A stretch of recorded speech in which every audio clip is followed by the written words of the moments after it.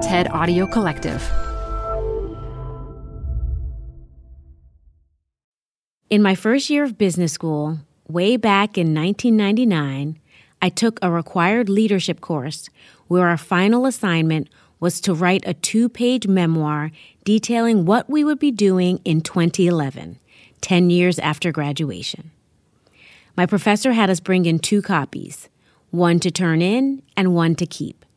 And yes, I still have mine. My memoir says that by 2011, I would be married with 3 kids, living in West Africa, working for UNICEF. It's no surprise to me that this was my vision. I knew very few people at the time who were in their mid-30s without kids, and I had done some work in the nonprofit world before business school.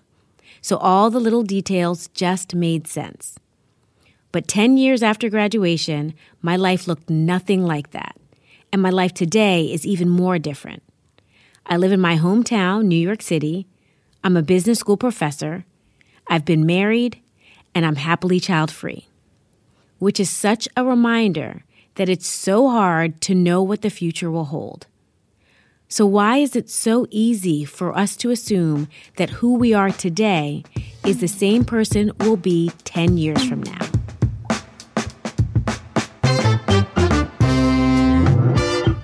I'm Modupe Akinola. This is TED Business. Our speaker today is Shankar Vendantam, journalist and host of the podcast Hidden Brain, a show that explores the unconscious patterns that drive human behavior. In this talk, Shankar explains why we believe our future selves will share the same views, perspectives, and hopes as our current selves, and shows how we can more proactively craft the people we are to become. Then after the talk, I'll share how we can be wrong about our future emotions too. But first, a quick break.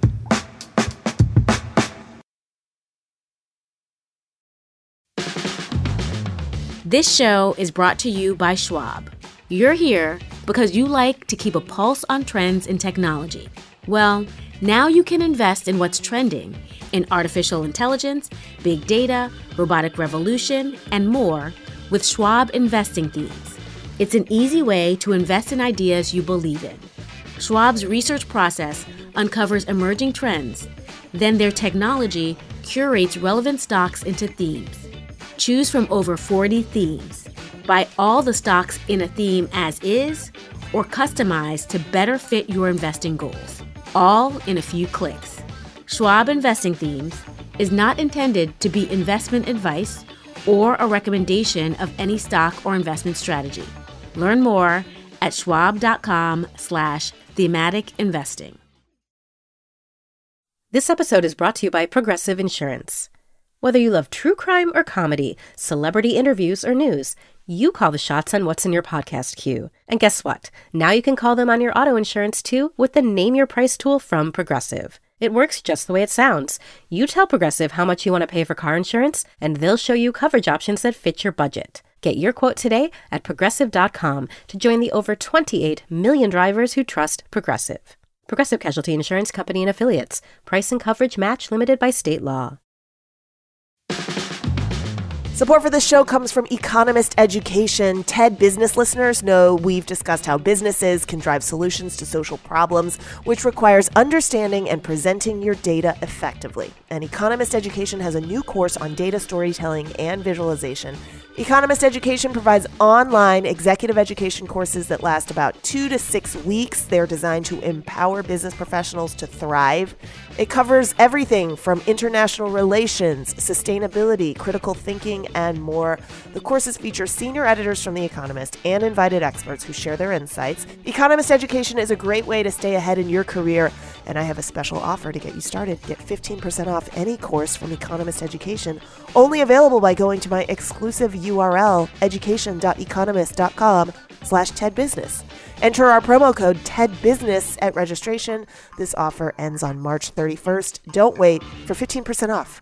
Go now to education.economist.com/TEDbusiness and use promo code TEDbusiness at registration. When I was 12 years old, I fractured my foot playing soccer.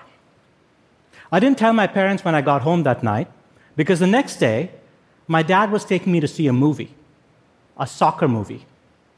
I worried that if I told my parents about the foot, they would take me to see a doctor. I didn't want to see a doctor. I wanted to see the movie. The next morning, my dad goes, "It's nice out. Why don't we walk to the theater?" It was a mile away. As we go, he says, "Why are you limping?" I tell him I have something in my shoe. The movie was spectacular. It told the story of some of soccer's greatest stars, great Brazilian players. I was ecstatic. At the end of the movie, I told my dad about the foot. He took me to see an orthopedic doctor who put my foot in a cast for 3 weeks. I tell you the story today because 4 decades later, I don't really consider myself a soccer fan anymore. Today, my sports fandom is tuned to another kind of football. Now, my 12-year-old self wouldn't just find this incomprehensible. My 12-year-old self would see this as a betrayal. Now, you might say we all change from the time we're 12, so let me fast forward a decade. When I was 22, I was a freshly minted electronics engineer in southern India. I had no idea that 3 decades later I would be living in the United States, that I would be a journalist, and that I would be the host of a podcast called Hidden Brain.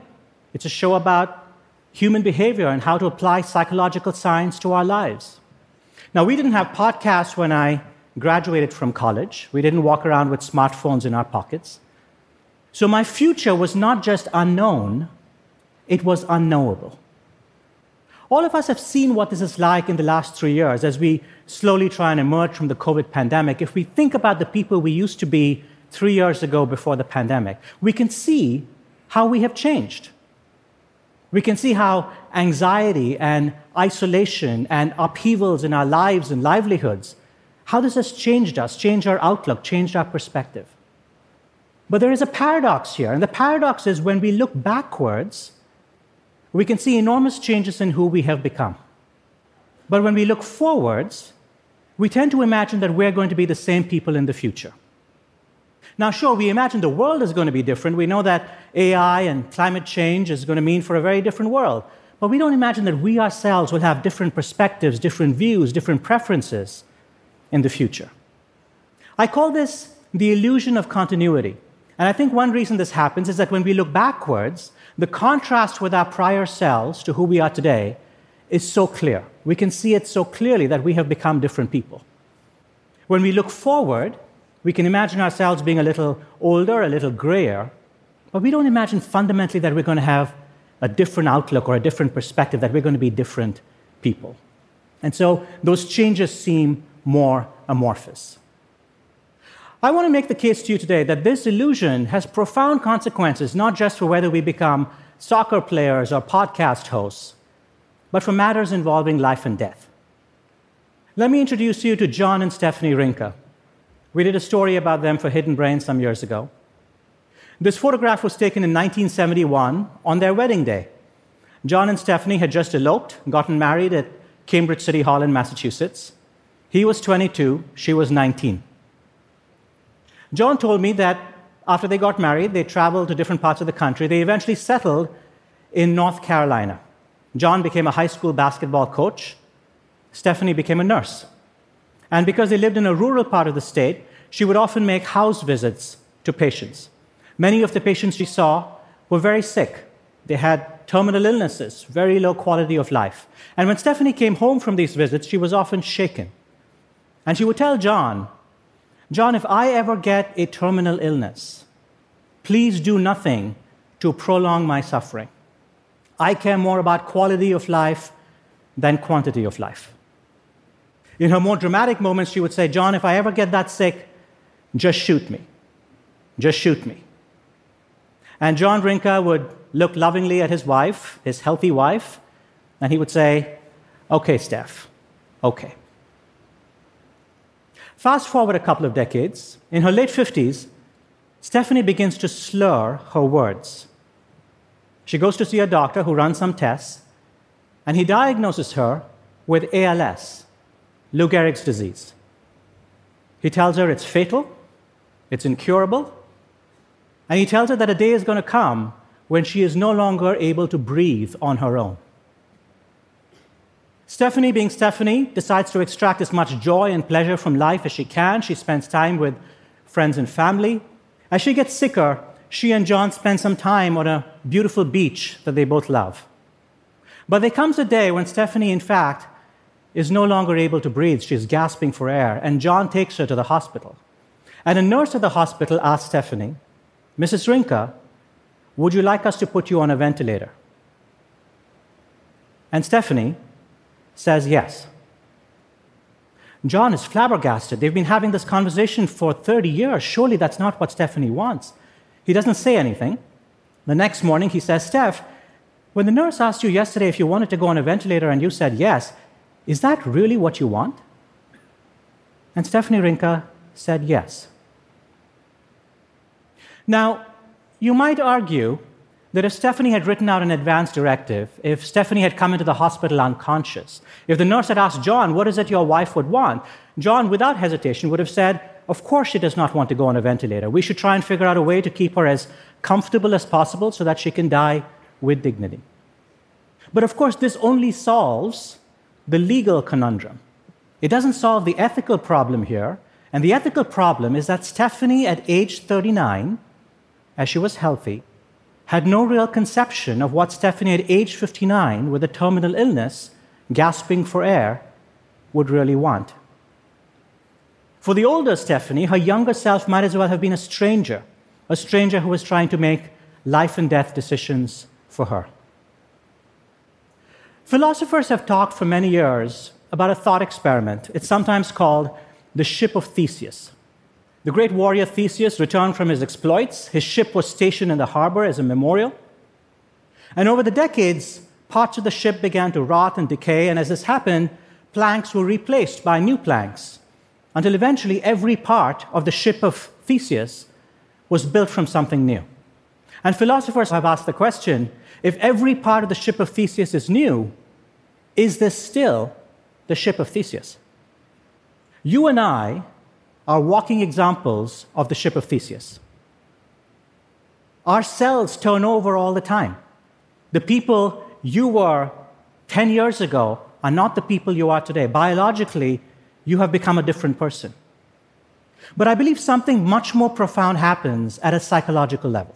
Because you could argue, a ship is not just a collection of planks, a body is not just a collection of cells, it's the organization of the planks that makes the ship.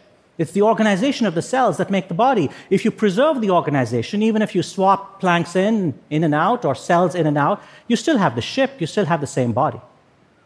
But at a psychological level, each new layer that's put down is not identical to the one that came before it.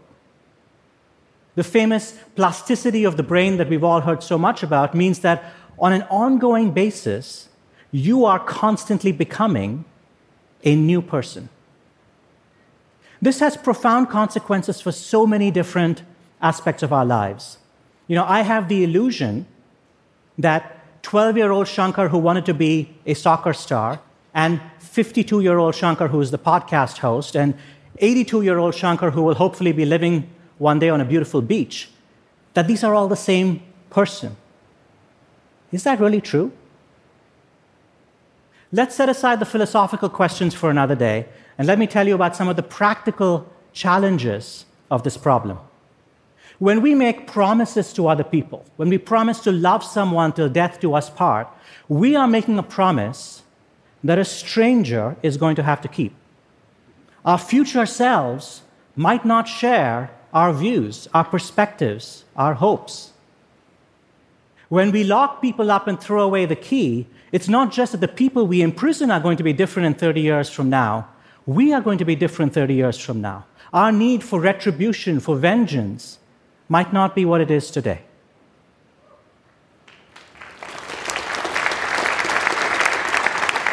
When we pass laws, we often do so with an intent of making a better country, improving our country. But any country that's been around for a few decades has numerous laws in the books that made perfect sense when they were crafted. In fact, they were seen as enlightened when they were crafted, and today they seem antiquated or absurd or even unconscionable. And all of these examples stem from the same problem, which is that we imagine that we represent the end of history, that the future is only going to be more of the same. I have 3 pieces of advice on how to wrestle with this wicked problem. And it is a wicked problem because all of us spend so much of our lives trying to make our future selves happy. We don't stop to ask, is it possible that in 20 or 30 years, our future selves are going to look back at us with bewilderment, with resentment? That our future selves will ask us, what made you possibly think that that is what I would want? The first piece of advice I have is if you accept the idea that you're going to be a different person in 30 years' time, you should play an active role crafting the person you are going to become. You should be the curator of your future self. You should be the architect of your future self. Well, what does that mean? Spend time with people who are not just your friends and family. Spend time on avocations and professional pursuits that are not just what you do regularly. Expand your horizons because you're going to become someone different. You might as well be in charge of deciding who that person is going to be. So the first piece of advice is to stay curious. Second, as we make pronouncements on social media or in political forums or at dinner parties, let's bear in mind that among the people who might disagree with us are our own future selves. So when we express views with great certitude and great confidence, let's remember to add a touch of humility. This is true, by the way, not just at an individual level, it's also true at an organizational level. I was speaking some time ago with this young woman, wonderful woman. She had just reached a position of authority at her organization, and she had many idealistic ideas of how she wanted to change her organization. And she asked me, how do we make these changes so that in the future, no one's going to come along and undo the changes that I have made? And it's a very human impulse, but it stems from the same belief that our perspective on history is the final word. And quite simply, this is wrong. 3, I've given you a number of ways in which our future selves are going to be weaker and frailer than we are today. And that is true. That is part of the story. But it is only a part of the story. Our future selves are also going to have capacities and strengths and wisdom that we do not possess today. So when we confront opportunities and we hesitate, when I tell myself, I don't think I have it in me to quit my job and start my own company, or I tell myself, I don't have it in me to learn a musical instrument at the age of 52, or I tell myself, I don't have it in me to look after a disabled child, what we really should be saying is, I don't have the capacity to do those things today. That doesn't mean I won't have the capacity to do those things tomorrow. So lesson number 3 is to be brave. I believe that if you can do these 3 things, if you can stay curious, if you can practice humility, and you can be brave, then your future self will look back at you in 20 or 30 years, will look back not with resentment or bewilderment, but will look back at you and say, thank you.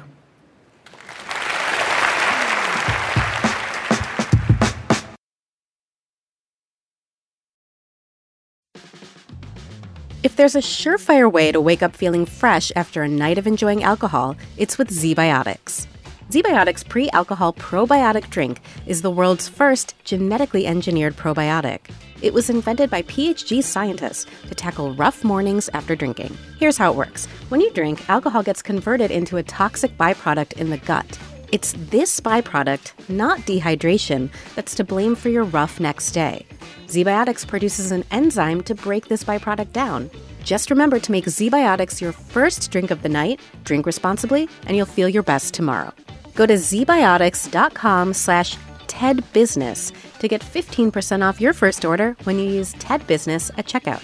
ZBiotics is backed with 100% money-back guarantee, so if you're unsatisfied for any reason, they'll refund your money, no questions asked. Remember to head to zbiotics.com/TEDbusiness and use the code TEDbusiness at checkout for 15% off. Thank you, ZBiotics, for sponsoring this episode and our good times. Tired of unnecessary payroll errors and the problems they bring? Like employees missing bills because of shorted paychecks, managers taking the heat from angry employees about those shorted paychecks, HR and payroll teams clocking late hours to correct timesheets, expense mistakes, missing overtime, and sick days. All of that is so unnecessary. Pump the brakes on payroll errors for good by putting employees in the driver's seat. With Paycom's Betty, employees do their own payroll. Betty identifies errors and guides employees to fix them before submission, right in the app. Because no one can afford for payroll to be wrong, and who knows when their pay is wrong or right better than employees. So why not let them fix payroll problems before they become problems? When you get payroll precision every time, unnecessary payroll hassles become, well, unnecessary. Manage the process to make payday right for everyone with Paycom. Learn more at paycom.com/soundrise. That's paycom.com/soundrise. This talk just warmed my heart, as it's a reminder to be gentle with ourselves. We can't know everything, and it's okay to be wrong. It's not just okay to be wrong, it's normal to be wrong about our future selves. You know another thing that we also get wrong? How our future selves will feel. Daniel Gilbert, a social psychologist at Harvard University, has studied this concept of affective forecasting, which he defines as the prediction of one's future emotions. Gilbert highlights that when we try to predict our emotions, we generally think about whether these emotions will be negative or positive, how long these emotions will last, how intensely we'll feel them, and which specific emotions we'll feel. Will it be guilt, anger, excitement? And guess what? We are very ineffective at predicting our emotions. Here are some examples that highlight this concept. Anticipating that completing a big project at work will make you love your job. Dreading a visit to the dentist. Expecting you'll feel thrilled when your favorite sports team wins. And we all know that often, when that big project is done, you're left wondering, what's my purpose now? That dreaded dentist visit ends up being fine. Heck, you might be surprised that you have no cavities. Your sports team wins, and then you're sad because the season's almost over. We can be poor forecasters. And what are some reasons for this? Well, because we're biased, and we often overestimate the intensity of our emotions and the long-term impact they will have on us. We can be poor at recalling memories of past events, and therefore misforecast our future emotional reactions to similar events. And we forget about how much we adjust our thoughts and feelings in response to big things that happen to us, both consciously and unconsciously. So now knowing that we can poorly forecast our future selves and our emotions, recall, I'm supposed to be married with 3 kids, living in West Africa, and running UNICEF, which is dramatically different from my current life, which I love and brings me so much joy. What do we need to do differently, particularly as it pertains to our work lives? One thing to take from Shankar's talk and the research on affective forecasting is, okay, maybe the job you thought was perfect for you was based on an inaccurate understanding of who you would become or how you would feel about that position in the future. So maybe it's time to be more curious about who you are now. Show some humility about how poor we are at forecasting and embrace that your lack of knowledge then isn't indicative of something wrong with you now or that darn job. And be brave. Take the initial step to discover what your present self would think is more enjoyable than your past self. there truly could be something bigger and better waiting for you. It's up to you to find it. That's it for today. This episode was produced by Kiara Powell and fact-checked by Matthias Salas. Special thanks to Anna Phelan, Michelle Quint, Corey Hagem, and Colin Helms. I'm Modupe Akinola. Talk to you again next week.